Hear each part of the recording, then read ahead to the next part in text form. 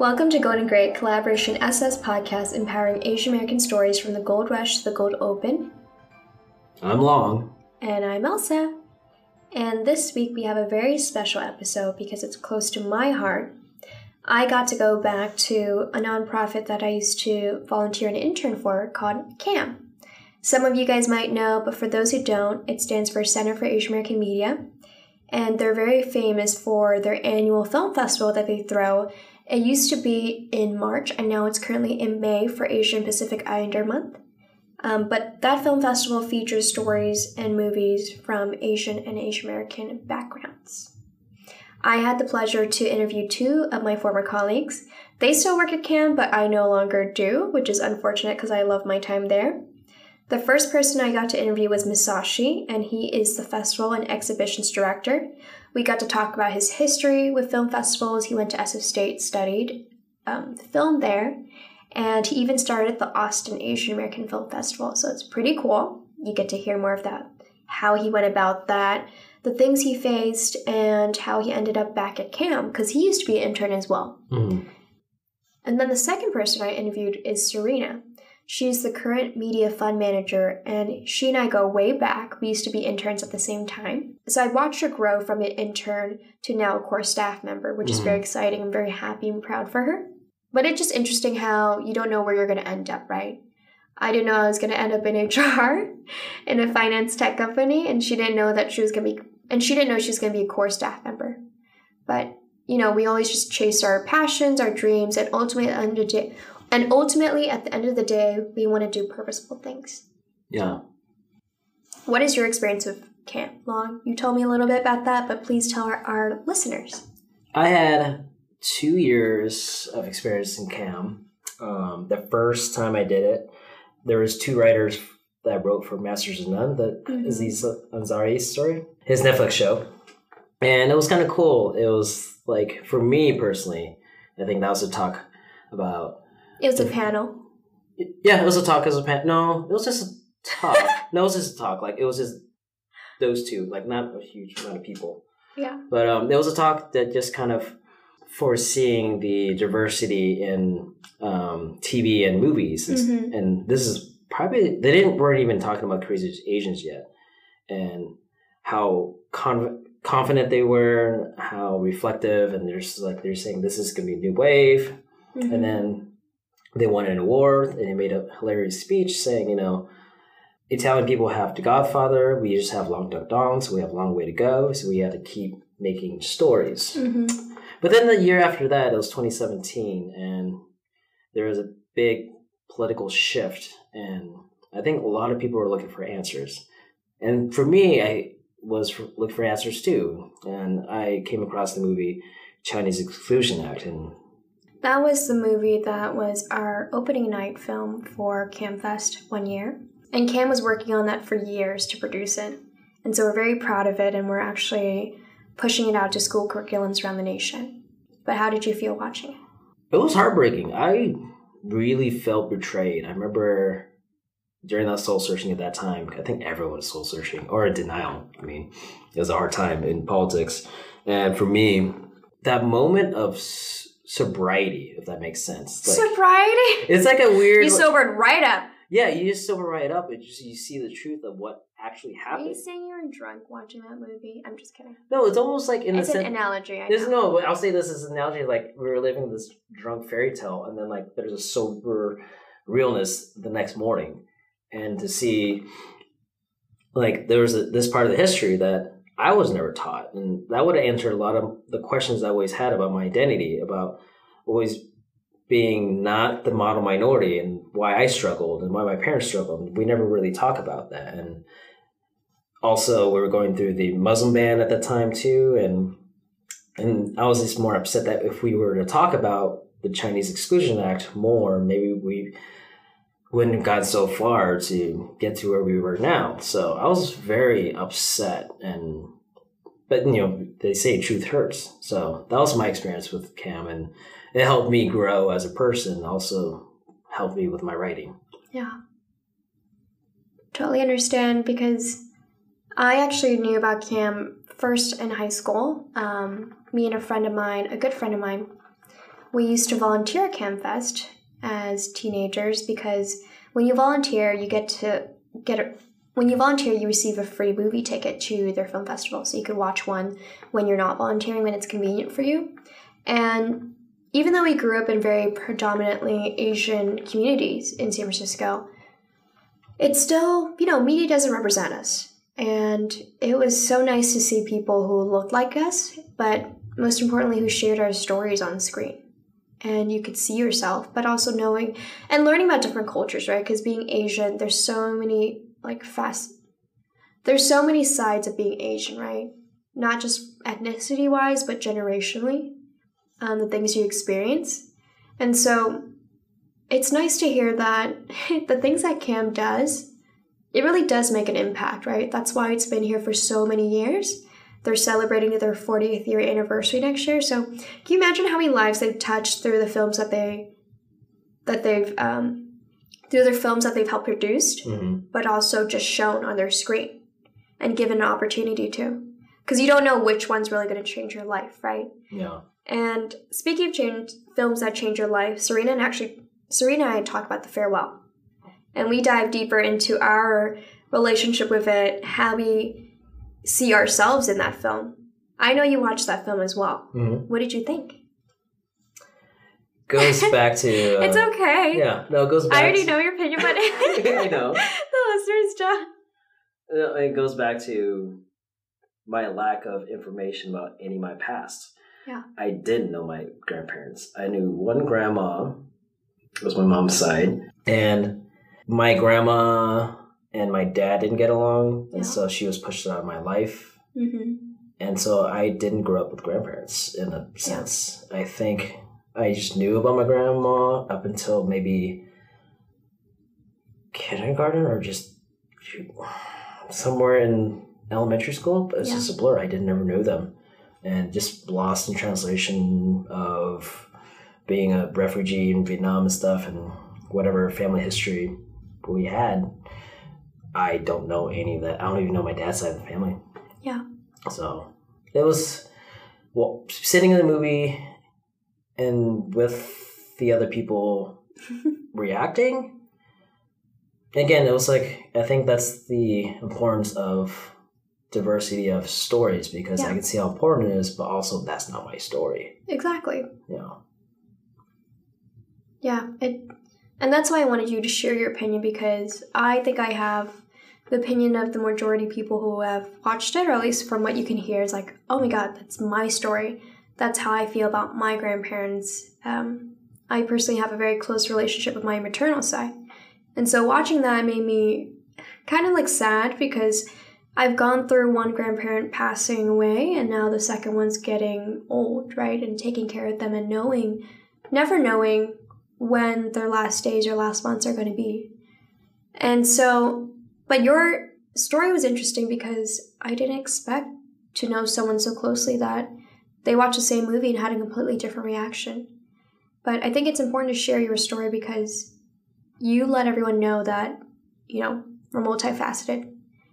And what we see on the screen isn't going to represent everyone, even if it's an Asian American story, an Asian story. So, yeah. No, I appreciate hearing your perspective. No, it was good, though. I think the bigger themes of, again, probably this conversation, too, is we hide things to not shame others. And the whole point of the movie, aside from the grandparents, is how much do we lie? How much do we not talk to each other and not to shame others? Yeah. Or not shame, or just make not people even feel necessarily guilty. Shame. It's to protect each other. Yeah. Even to protect yourself, right? Yeah. I feel like even the grandma was in denial. And maybe she didn't want to admit it to protect herself. Hey, if I don't talk about it, maybe I'll live longer. Hey, if I don't talk about it, maybe it'll go away. Yeah. Right? And also the shared burden. There was that talk. Spoiler alert. No, but sharing burdens, it's very Eastern to share the burden, bro. You don't tell anyone. It's very Western to cry and throw your feelings out and be all selfish and have other people care for it, right? And I think that's the bigger conversation. And I don't know what went through my parents' thought process of not talking about our grandparents or my dad never sharing any of his family. So I'll never know, at least through him, and I just have to observe through movies like this. Well, if you want to hear more about, sorry, Long, my personal take on The Farewell, me and Serena's, and also more about Cam and the history behind Cam, stick around. So welcome to Golden Great. I have a special guest today, Masashi, who's the Festival and Exhibitions Director at CAM, the Center for Asian American Media. I think, as some of my listeners know, in my collaboration family, I was involved with CAM before, and I was an intern, and I keep talking about them because I love what they do. But I wanted to bring Masashi on to talk more about the organization. Can you tell us a little more about CAM? Yeah, well, first off, thank you so much for having me on the podcast. So yeah, CAM, the Center for Asian American Media. Actually, next year, we're celebrating our 40th anniversary as an organization. Whoa. Yeah, we've been around for a little bit. I can't wait for the 50th. Oh, I know. Oh, I wonder if I'll be here. Probably.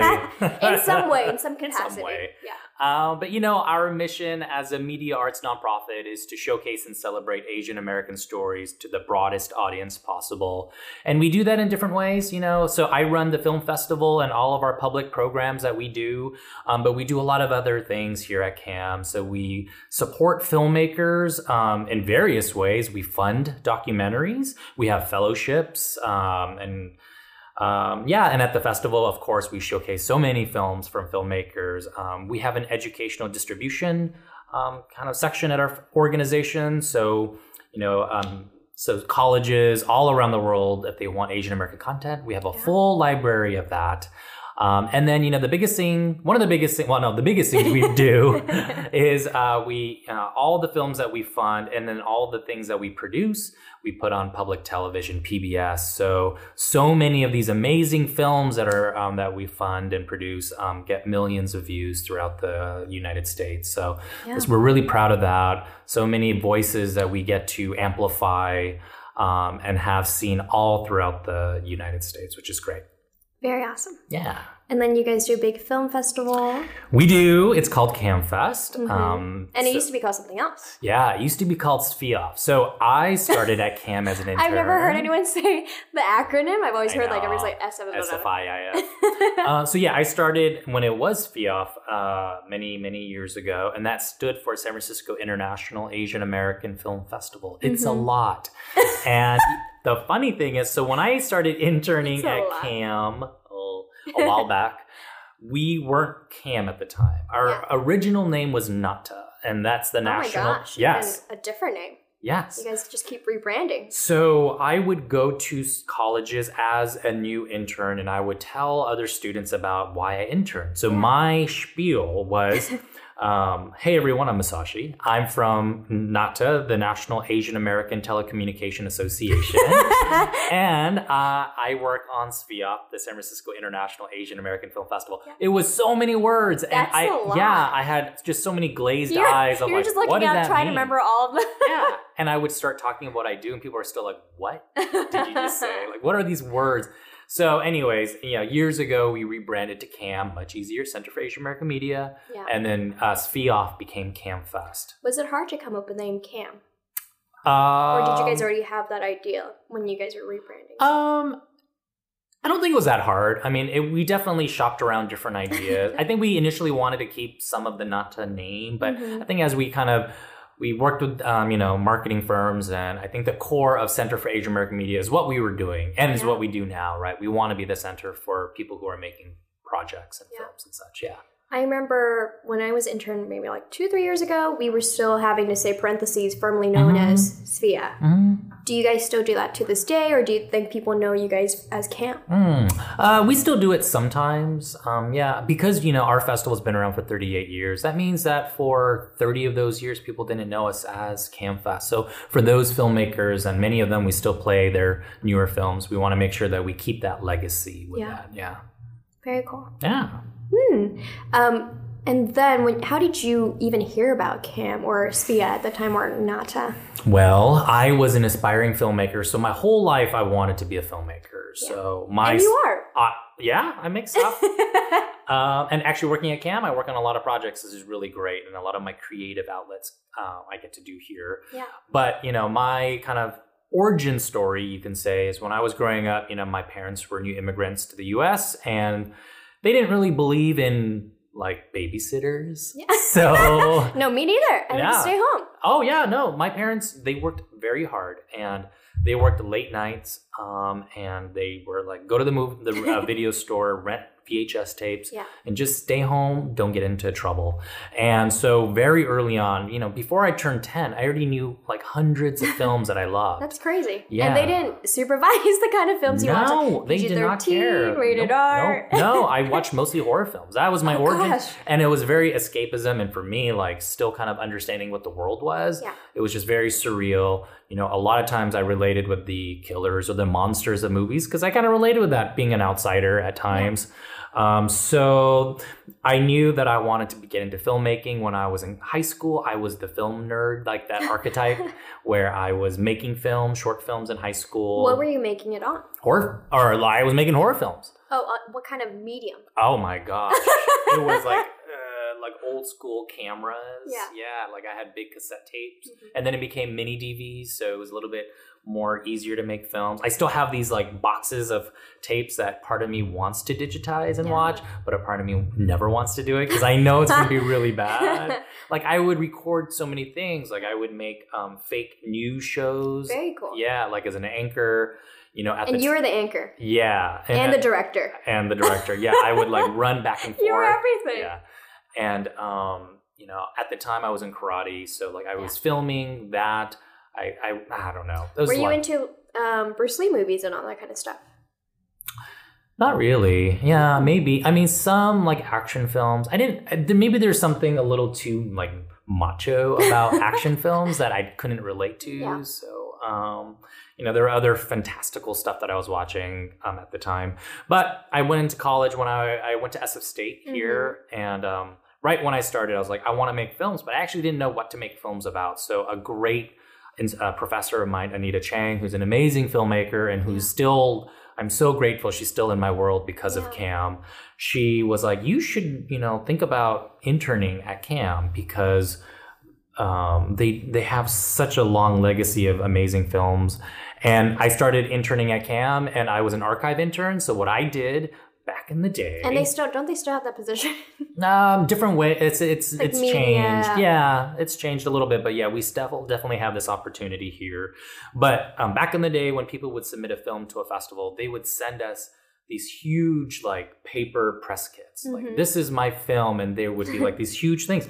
And we just had boxes of them. So a big job of what I did was have to archive them all into like a system. And then all of the VHS tapes, I guess at the time DVDs were starting to come around, maybe not, but I would archive them all. And, one of the best things that I got to do was watch a lot of them. And that really, it did two things for me. First off, in college, I realized there's such a wealth of Asian American stories that were not being seen or they were being seen. I just didn't know about them. So, for me as a filmmaker, I was like, I want to be the first to tell this story. And I was like, it's been told for decades, but people don't know about it. And I think for me, that switched my brain into maybe not so much being a filmmaker, but to work for film festivals or to be a curator. Because I was thinking in my head, I could spend a year making a film, and I think that's really important. Yeah. Or I can spend a year on a festival and showcase 200, 300 filmmakers' works. And so right after college, although I was still making films, I knew I wanted to really run film festivals. So I moved to Austin, Texas for a few years, and I started a film festival there for Asian American. You started it? Yeah, for Asian American filmmakers. It's called Austin Asian American Film Fest. It's still going around. Yeah, I think they just celebrated their 10th anniversary. Have you ever gone back, or is that one of the rounds you make every year? Oh yeah, I go back. Yeah, they've They're like, this is our founder. Yeah, I mean, I've been on the juries. I've gone many years, and I support them in as many ways as I can. And they, usually will play a lot of CAM programs, which is really great. So it's kind of full circle. Does the Austin Film Festival come after CAM? Yeah, it's in November. Okay. Yeah. Or November, December, kind of in this time frame. Yeah. But yeah, that's kind of, so I learned about CAM through the internship, and really, ever since then, I mean, I don't think there had been a year since my internship that I haven't, attended the festival.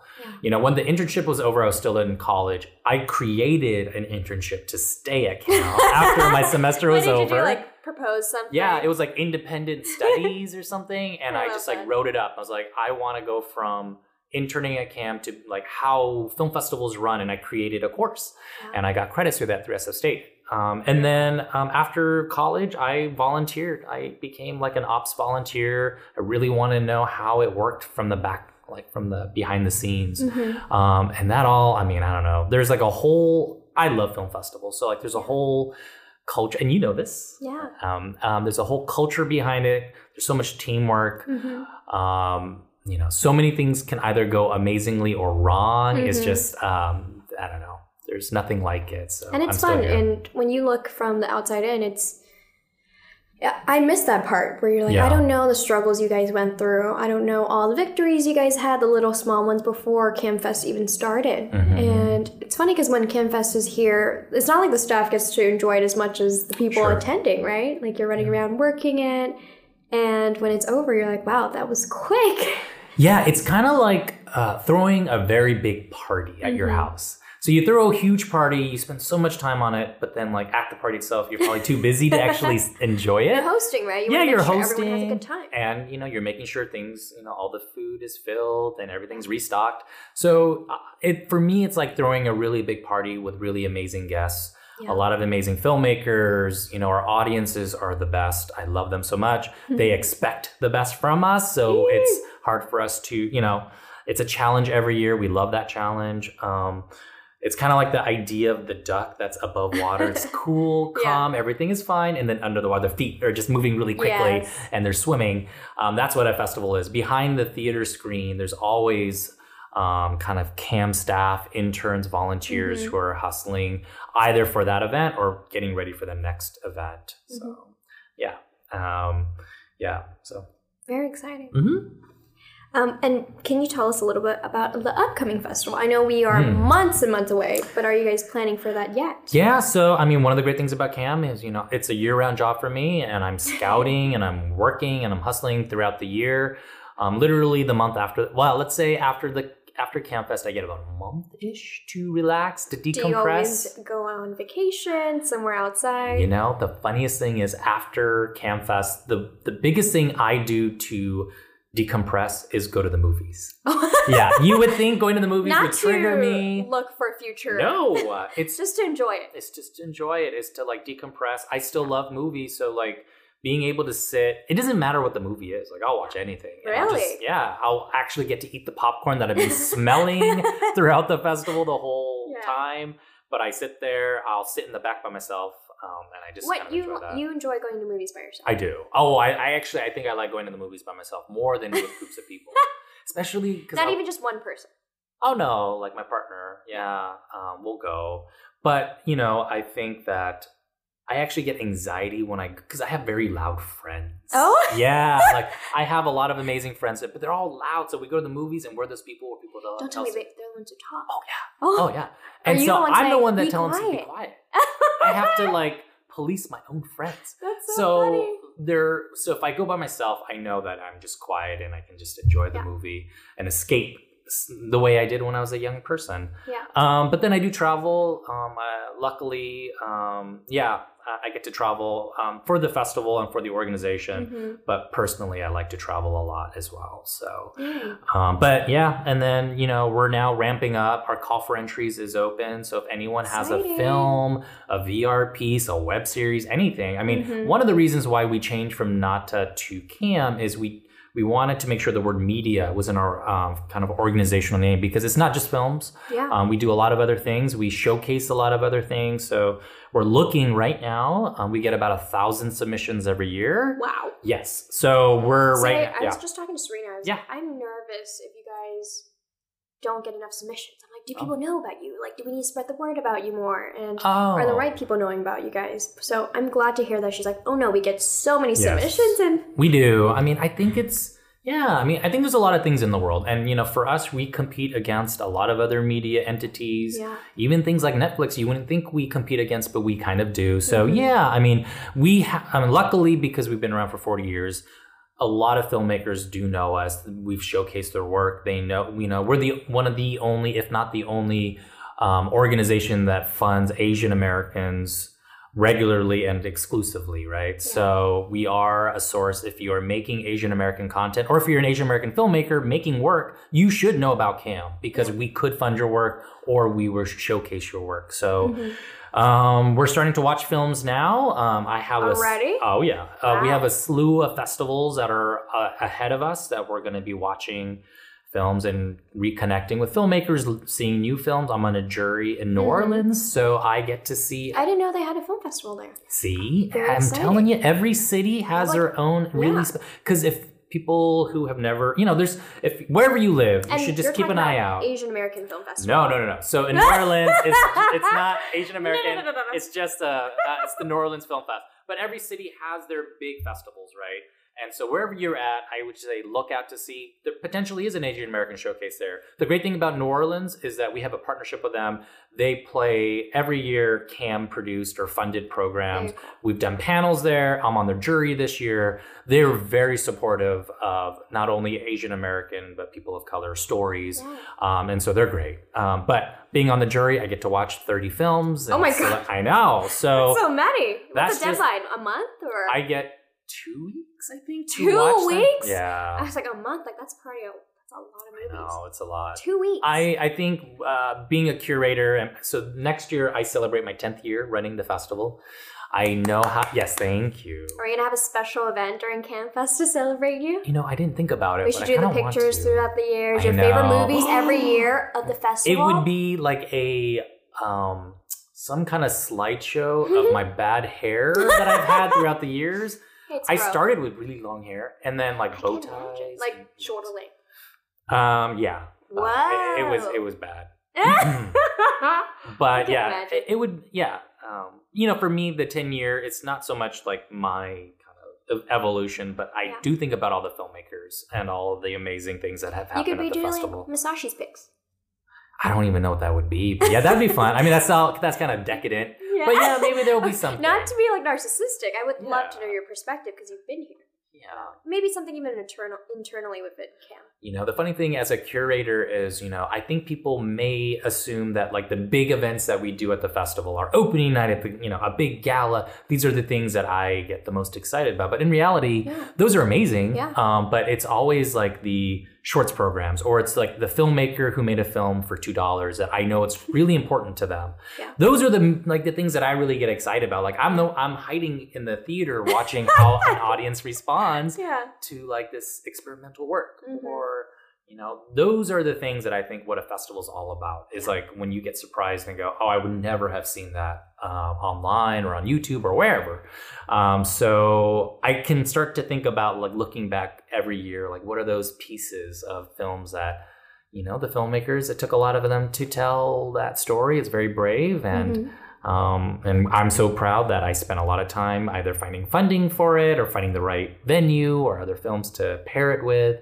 Yeah, I don't know. Maybe it's a year of reflection, not only for the organization celebrating its 40th, but also my 10-year. But anyways, moving into next year, there's a lot already planned out. I have about 50% of the program already starting to move forward. And then through these festivals and then through the call for entries, I'm excited. I want to be surprised by what comes our way. Yeah. You know what? I thought you were going to say you liked short films and experimental films most because you're supporting up-and-coming talent, young people who are investing a lot of their own time and money, and, they're nervous. They don't know how the audiences can perceive them. But I thought it's because you saw yourself in them because you submitted a film. Yeah. I mean, I think a short film back in the day. I did. Yeah. I mean, one of the most grateful things for me was I made a short film. It got into CAM and they played it at the Castro Theater, which is my favorite theater in the world. Yeah. And seeing my film with my family there on the big screen. And it was a queer film. And at that point, did I come out yet? I don't think I actually even came out. It was around the time that I came out. So in many ways, it was a coming out situation.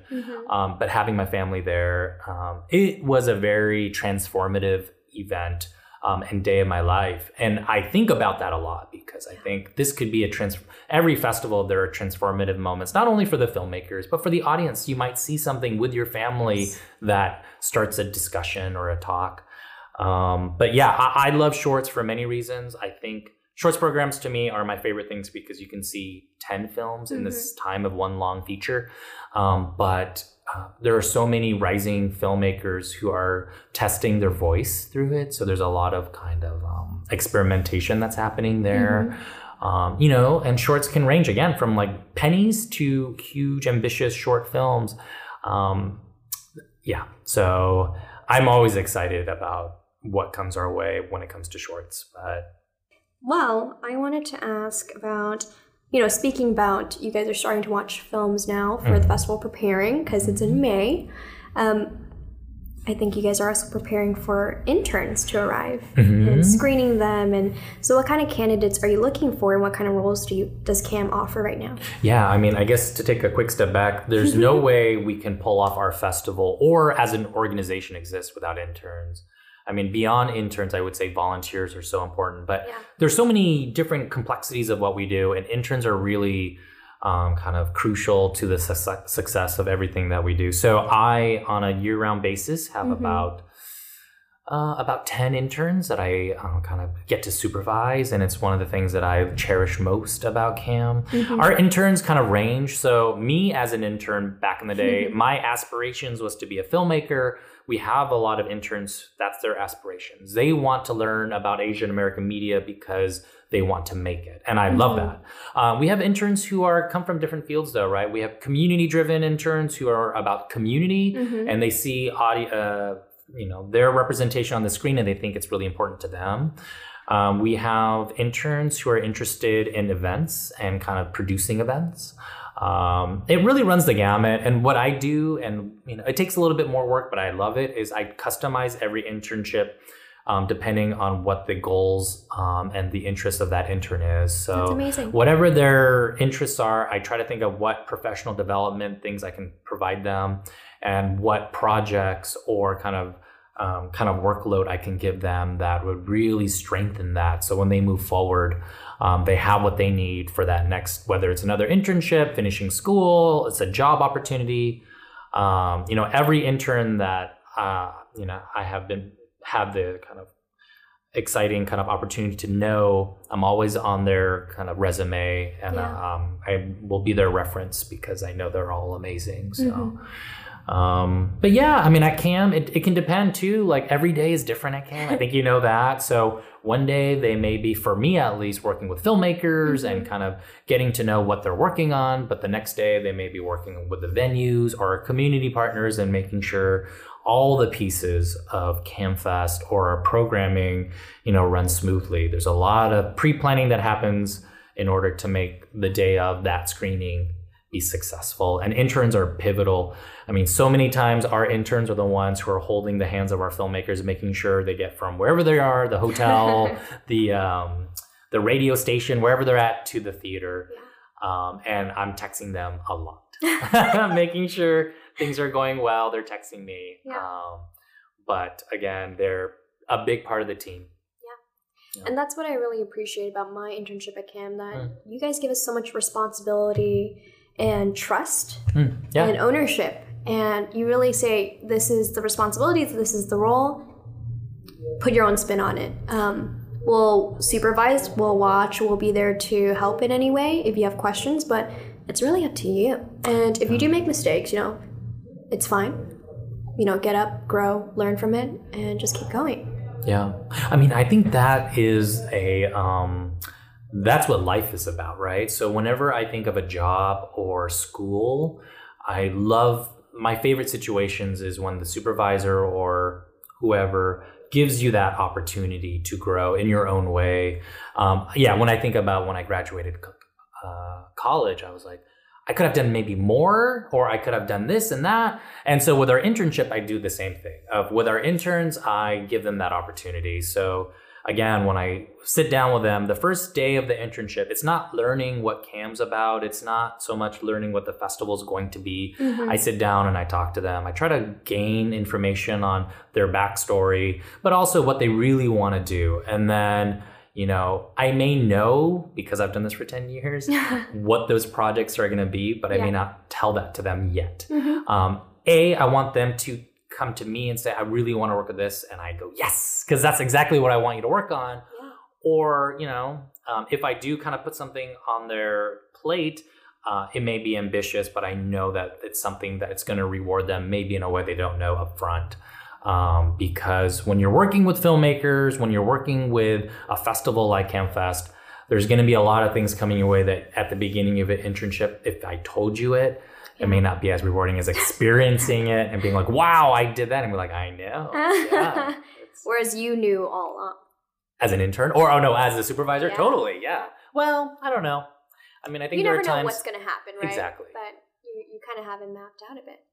I do know with a festival, especially in certain situations, what the key scenarios will be, the results of them. But, you know, also our interns, they are helpful because they help us watch movies as well. Yeah. A lot of times our interns are part of our screening committees. They help us create those shorts programs.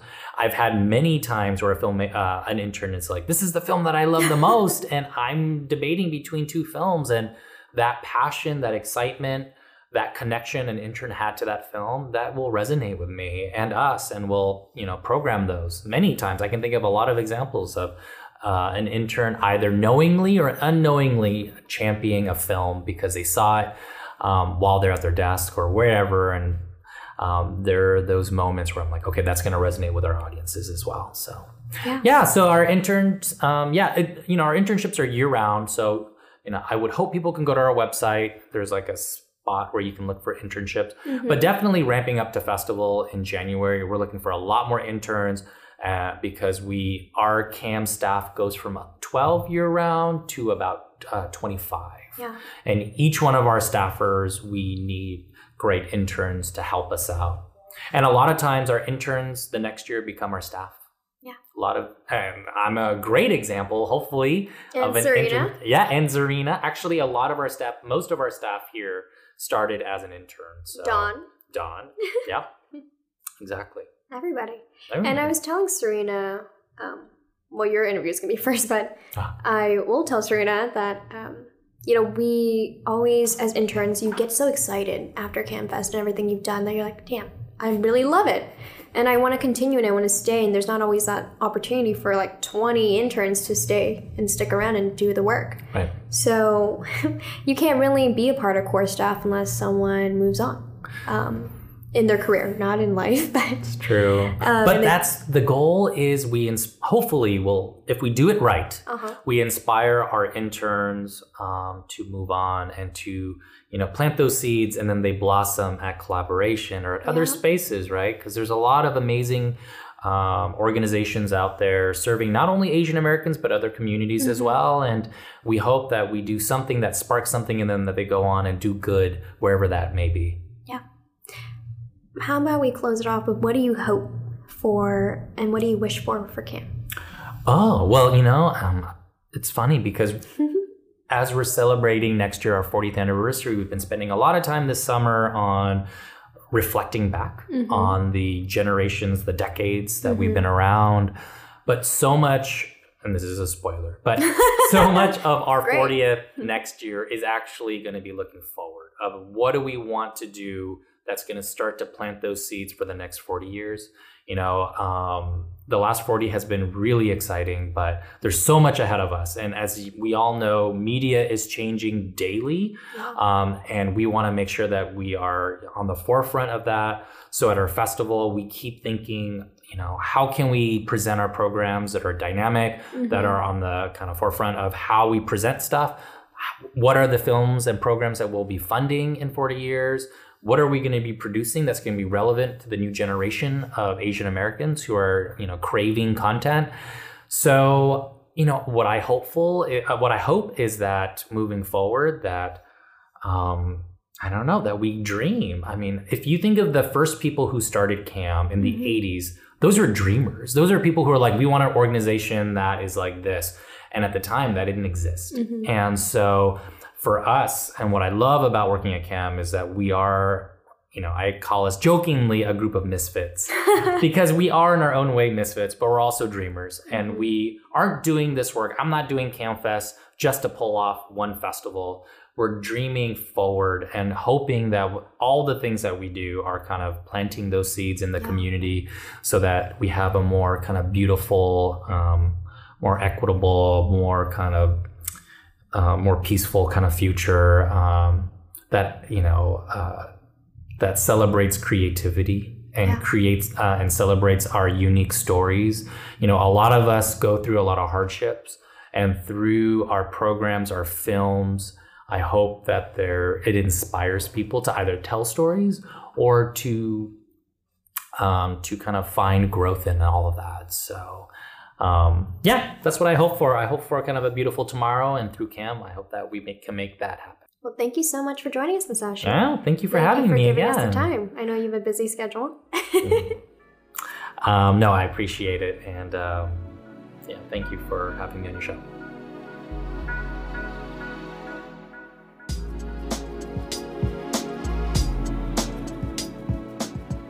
So today we have a very special segment of Golden Grape. Not only do we get to hear from one CAM staff, but we get to hear from two. And the second one that I'm interviewing today or speaking to is Serena, and she's the media fund manager. Hello. But she's also a very good friend of mine. Yes. We met through CAM, and we'll talk more about her role and our relationship in the next couple of minutes. But what I wanted to mention was that Grandparents' Day, National Grandparents' Day, was earlier this month, and that's something that's close to my heart because I really love my grandparents. Right. And Serena was so kind to invite me to CAM's special screening of The Farewell by Lulu Wang. And if you are not aware about The Farewell yet, it's a fantastic movie. I think it's one of my favorite all-time movies. And I remember telling Serena when we were sitting next to each other, I'm like, thank you, or messaging you after, right? Like, thank you so much. Like, you just never know the things that change your life. Right.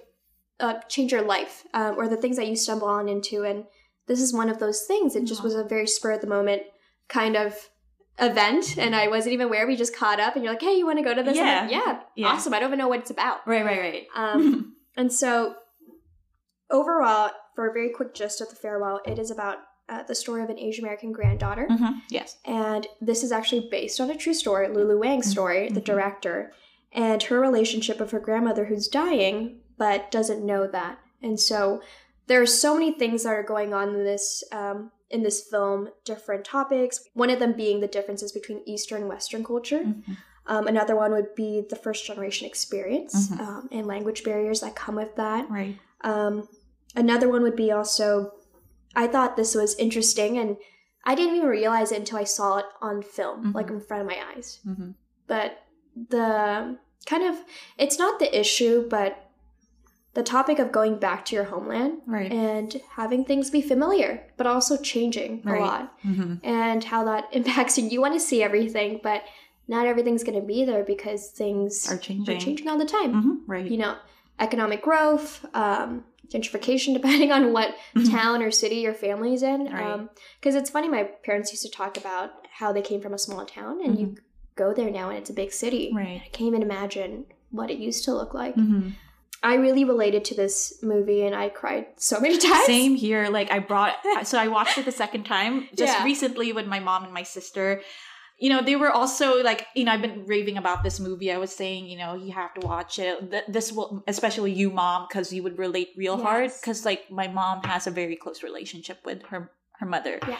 My sister and I, almost every year we would go back to the Philippines, especially during the holidays. And our main priority with each trip is always to see our grandmother and make sure like we check up on her and see if she's doing okay. And, a lot of the scenes in the movie, especially towards the end, you kind of realize, whoa, you didn't expect it. It's one of those films where you didn't expect it to, hit it right on the head. Like, all these scenes just get it so right. And, when my sister was watching it, I was kind of like low-key observing both of them. No, I totally understand. Oh my gosh. It's like, of course you know what's going to happen, but then, there's certain scenes that you're just kind of looking forward to like seeing how their reaction is like. And so, I was kind of looking at my sister and my mom, and then my sister was just kind of stopping her tears. And, Did you bring them tissues because you knew what was going to happen?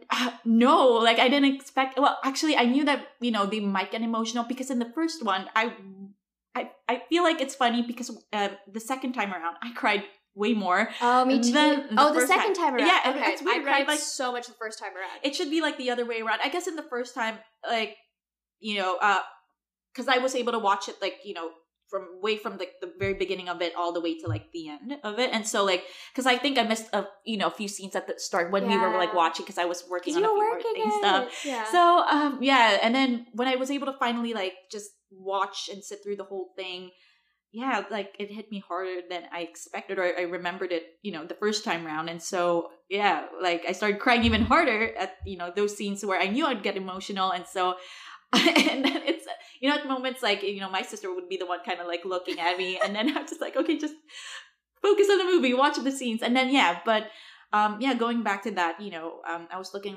my mom and my sister's reaction, and it was very interesting to see that they also related hard to it too. And it's also I guess when I was talking to my sister right after the movie, she was mentioning about a specific scene in the film.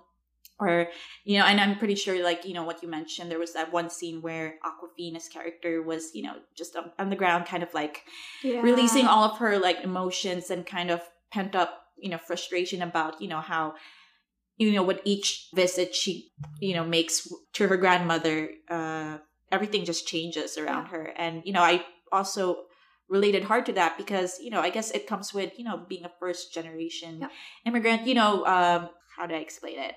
Okay, I'm gonna start. Things the way they were, right? Right. When you come back, things aren't that way anymore. Exactly. Right. And it's kind of your last pieces of what you remember as nostalgia, and this is where my grandparents grew up, and where is that? That doesn't exist anymore. Right. I totally understand because my parents and my grandparents, from my mom's side, my maternal family, they lived in this house. Yeah. And it's very old now and no one lives there, and they're looking to sell it. And a part of me is like, I don't want you to sell it, even though we visit every time we go because I just want to, it's weird for me to step in the house and look around. It's like, wow, my mom was here. Yeah. And this is her room. Right.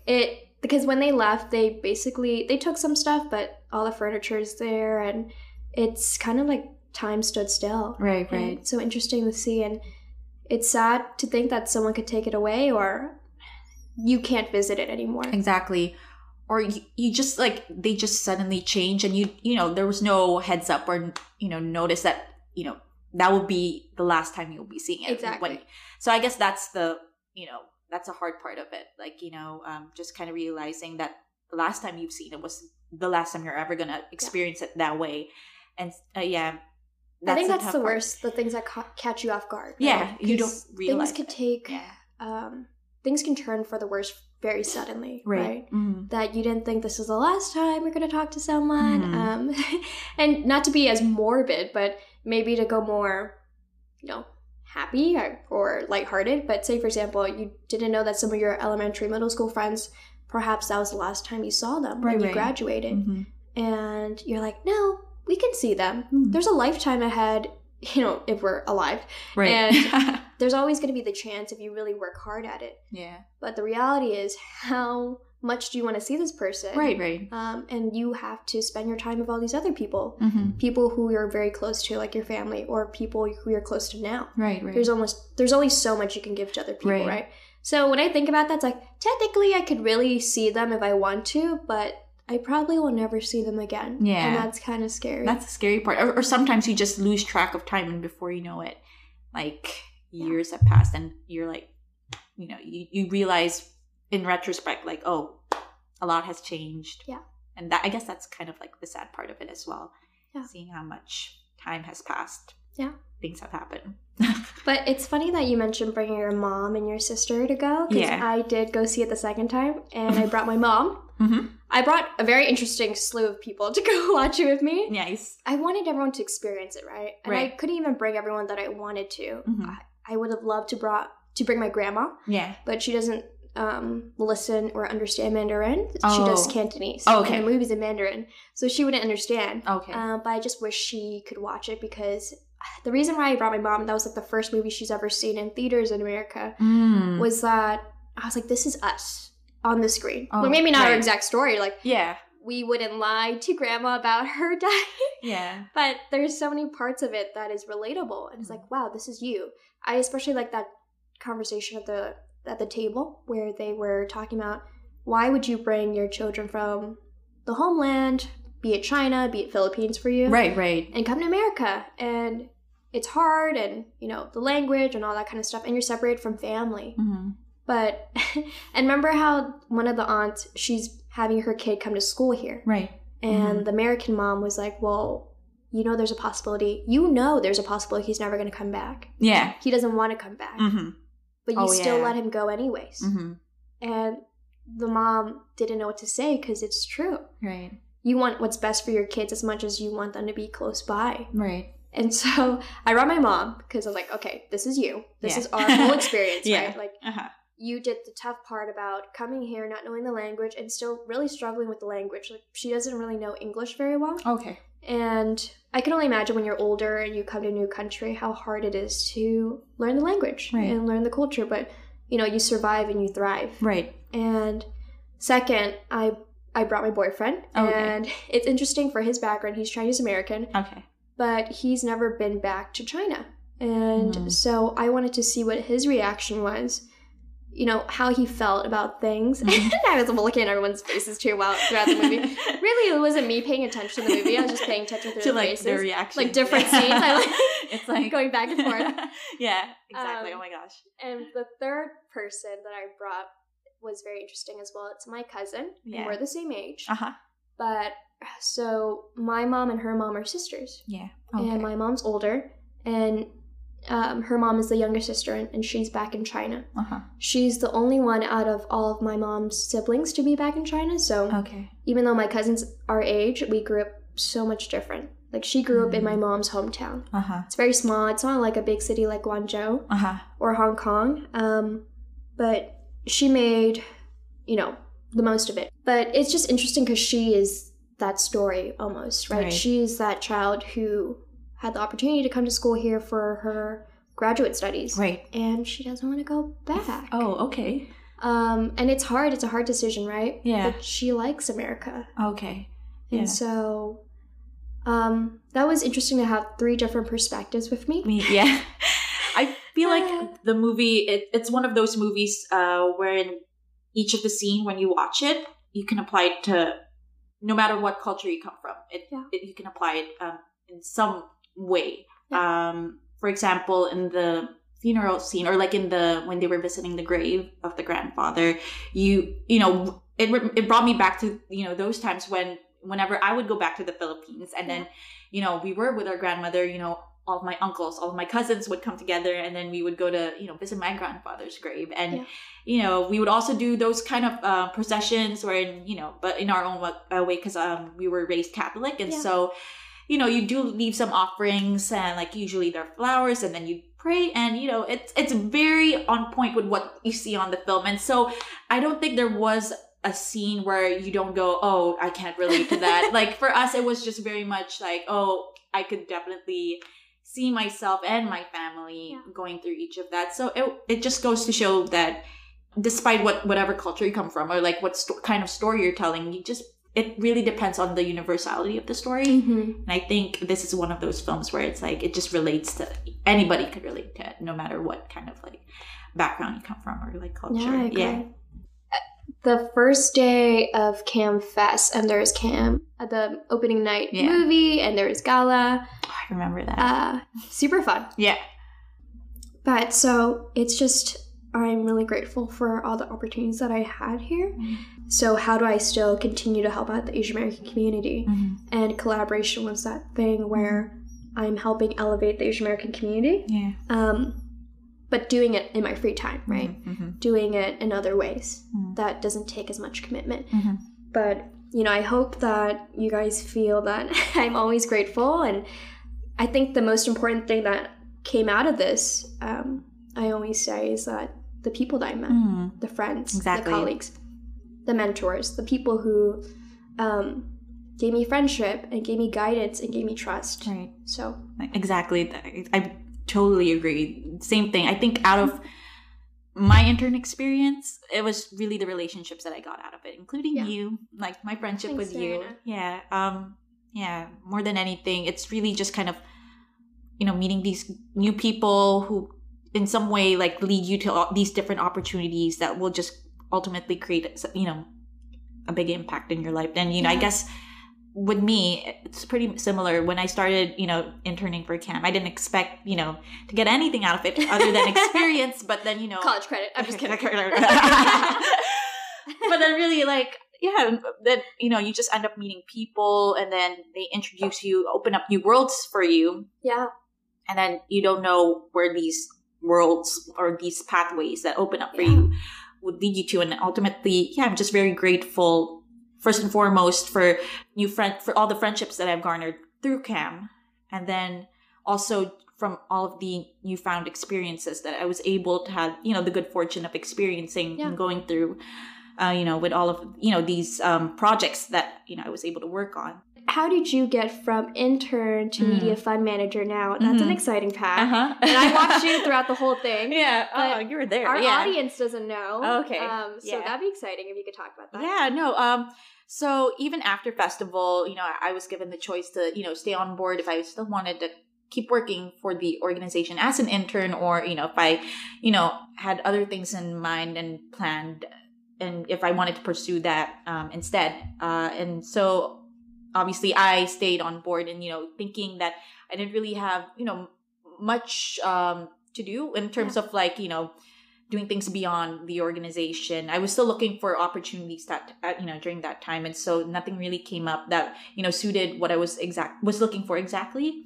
So I just stayed on board. And besides, my experience working with the organization and specifically with the festival was really great. And so, I decided to stay on board, for, a few more months. And then, then hopefully by then, at least back then, I was thinking, I'd be able to find something else and then move on to that maybe.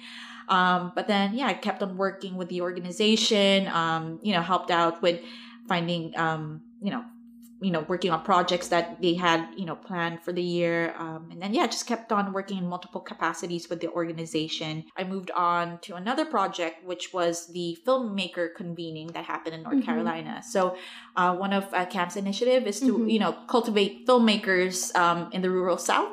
Yeah. And specifically, so specifically Asian American filmmakers. And, knowing how, when you think about, productions or projects, you usually think about, the West Coast or working at the East Coast, but then how about opportunities in the rural South? And so CAM wanted to cultivate the Asian American community, especially those who are filmmakers, into, kind of providing or helping them throughout that process, kind of introducing them to resources and to possible networks that they can work with in their projects. And so this was kind of the whole objective for that filmmaker convening. And so I was a part of that. I helped with the organization of the event, helped out with logistics. And then it was through that project I met up and, became close with Sapna, our talent director, and also Dawn, who's our director of programs. And I kept on working with them on other projects up until we, I think the next one was the following CAMFest. And this time I was the volunteer coordinator for that one. And so moving your on up. Yeah, exactly. Now I was seasonal staff. Intern seasonal staff. So that's kind of what happened. So intern, researcher. Nice. And then working as a, working for the filmmaking or filmmaker convening, and then volunteer coordinator for CAMFest. So was a step up from the internship position. And so worked on that for another festival cycle, and then afterwards worked on another project, which was Coming Home Again, which recently premiered at TIFF. very recently, Yay. earlier this month. And who's in that? Justin Chan. Ooh. Yeah, he's starring, and directed by Wing Wang. Yeah. So really great film. Amazing people you got to work with. Yes. Get to know. Yes. Personally. Mhm. That's awesome. I'm glad for you. Yeah, thank you. So worked on that as an assistant editor, and then Ooh. Yeah. That's big. yeah, That's huge. helped I didn't out. know your exact position. I just Yeah. knew you were in that film. I was like, those people alone, the cast alone is amazing. Yeah. So wow, that's Yeah. amazing. Thank you, We thank need you. to cheers to that someday. we We don't have any. don't have anything We don't have right alcohol. now. Yeah. I only have my own mug. We don't have anything.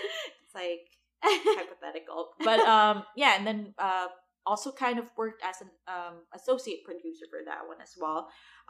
It kind of just evolved because I started working, becoming more involved with the other departments, and then became into an associate producer position. And so after that project was done, worked on after that project, it became into a full-time position. So that's how I got the media fund position, because Yay. the previous media fund manager left around the same time when I was working on the Coming Home Again Mhm. project. So they needed a temporary person, or like someone to fill up that position temporarily. Your face when you do that, you're like, I'm just kidding. But It's fine. post anyway. Yes. So transitioning from Coming Home Again, Mhm. Dawn offered me a temporary position as the media fund manager or associate, and Mhm. so worked on that for 3 months, Yeah. around 3 months before they officially offered the position. Yeah, you catch on fast, and Yeah. like we can't lose you. Yeah. I guess. So that's kind of what happened, and it was a gradual process, kind of getting into this position. It's like from intern, working on other projects with Cam, worked on festival again, but this time as seasonal staff, specifically as volunteer coordinator. Eventually, on the Coming Home Again project, and then to temporary media fund associate, and then finally the media fund manager position. Yeah. So that Well, I think your journey shows that if you put in the work, and sometimes you have to be a little patient, things pay off. Right. And I know when we were interns and festival was over and people started leaving, it was bittersweet. And I know people loved Cameron and they wanted to continue, but there's not that opportunity necessarily for everybody to stay on, like all the interns. Right. And so we wish we could have been core staff, but it's a very small, intimate, tight group here. And so you really have to wait for someone to go and move on. I think Not in that morbid way, but like morbid move way. on to the next it's part like of their wait for career. someone. Which is why I also think, yes, put in the hard work, but also it has a lot to do with luck. Being on your side too, and being at the right place and at the right time. Exactly. I think I just got lucky in that aspect, wherein I put in the hard work, but then also because it just so happened that these opportunities just kind of opened up when I was doing all these things. I think that's kind of what brought me into where I am right now. It's just that the timing was right, and I guess that's also a big part of just trying to gauge it out. Or how do you time it out? Being at the, or if I were just to sum it all up, being at the right place at the right time. Yeah. Well, that's what they say. I love that quote about luck, is that it's hard work plus timing, or something along that gist. Right. Because if you weren't a hard worker and you were here at the right time, Right. they wouldn't hire you. They wouldn't ask you to do this role. Right. So they've seen how hard you worked all this time, how committed you are. Right. And they're like, hey, you stuck around, and we think you'd be a great fit. And they know that you fit culturally, right? That's such a huge part of the team, Right. Because if you had one person who didn't fit culturally, it would be hard to work with. It's really about the people. Yeah, that's exactly. Just kind of seeing if you're a good fit. Also, if your personality matches with what the organization's also environment is like, then I think that also is a factor that comes into play when it comes to these sort of things. But Thanks again, Serena. Thank you. Bye. Bye. Send questions, comments, and episode ideas our way to goldengreat@collaboration.org. And remember, that's collaboration with a K. Golden Great's producers are Adrian Chen and Michelle Abiera, and our executive producer is Josh Koh. Sound mixing was by Adrian Chen and Michelle Abiera. Editing was also by Adrian. Our fabulous theme song was composed by Robert Ge. Please like, favorite, and rate us. We'll catch you next time. Stay golden!